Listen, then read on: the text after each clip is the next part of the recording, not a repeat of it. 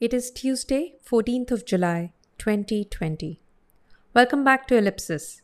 We are at episode 28 and my name is Ravneet. I have been looking for literary journals in India for a long time. The sad state of both the e-lit scene and the unforgiving economic pressures on a publishing business mean that I have barely stumbled across any. Most have folded and new ones sprout every now and then without either much readership or patronage. In some cases, I suspect it is just the fact that creative people lack marketing bones and are unable to push distribution. This, of course, means that most writers and poets have a long journey through oblivion before they get discovered. After struggling to find these journals for years, in the last few weeks, owing both to my frantic research for Ellipsis as well as some cosmic karma, I guess, I have discovered a few online spots that I enjoy hanging around in.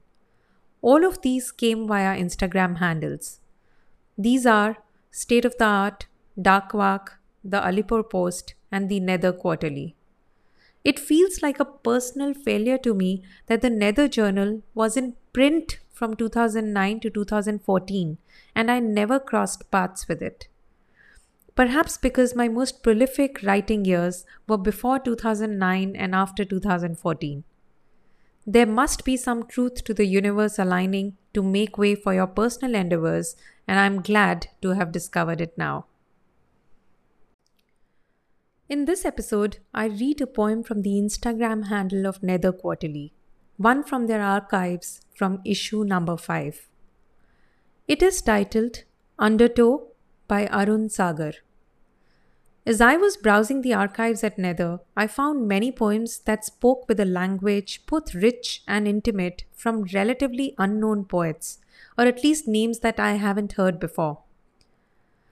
This stumbling across new poems and poets is a special kind of blessing, one that I deeply cherish.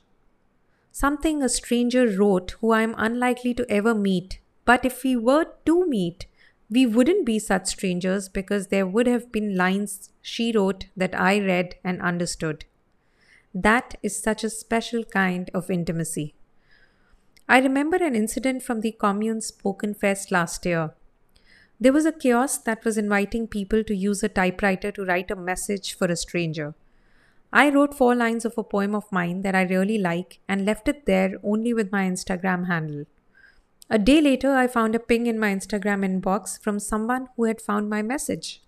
She's a fellow poet, and it was a sheer chance that I wrote something, left it in a bin, and she found that shit and we connected. For a brief time, we may have occupied the same space and time without having our paths cross. Yet, once we did connect, even though we haven't met, we stayed in touch, and now it does feel like our paths crossed. Discovering new poems of new poets that you fall in love with is a little like that. Now reading Undertow.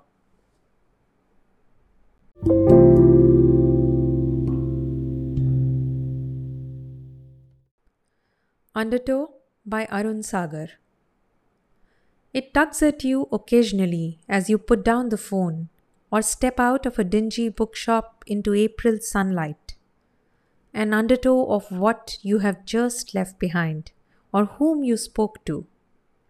It's like wading to the shore, your skin full of sand and salt. Although here it is the unfamiliar element you clamber into, dripping.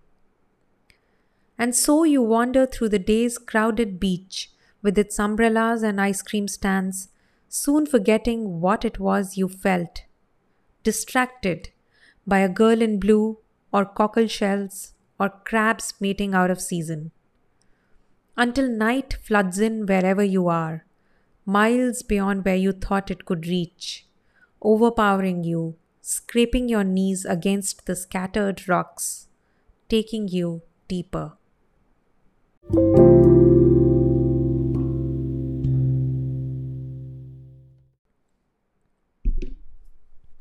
That was Undertow by Arun Sagar, and I was reading from the Nether Quarterly archives. The link to this poem is from their Instagram page and is in the show notes. Here's what this poem reminded me of. It reminded me of phone conversations in college that felt insulated from the rest of the world. Those intense conversations with landline phones when you were writing projects with one hand while getting a crick in the neck from holding the receiver on the other side. In the poem, the insulation of a private conversation and its end has been likened to spending time in a dark bookshop and then stepping out into the street into the harsh April daylight. I almost wrinkled my eyes into slits at that line. It was so alive and so salient. The rest of the poem is an elaboration of how you are pulled back into reality, both through chaos and distractions.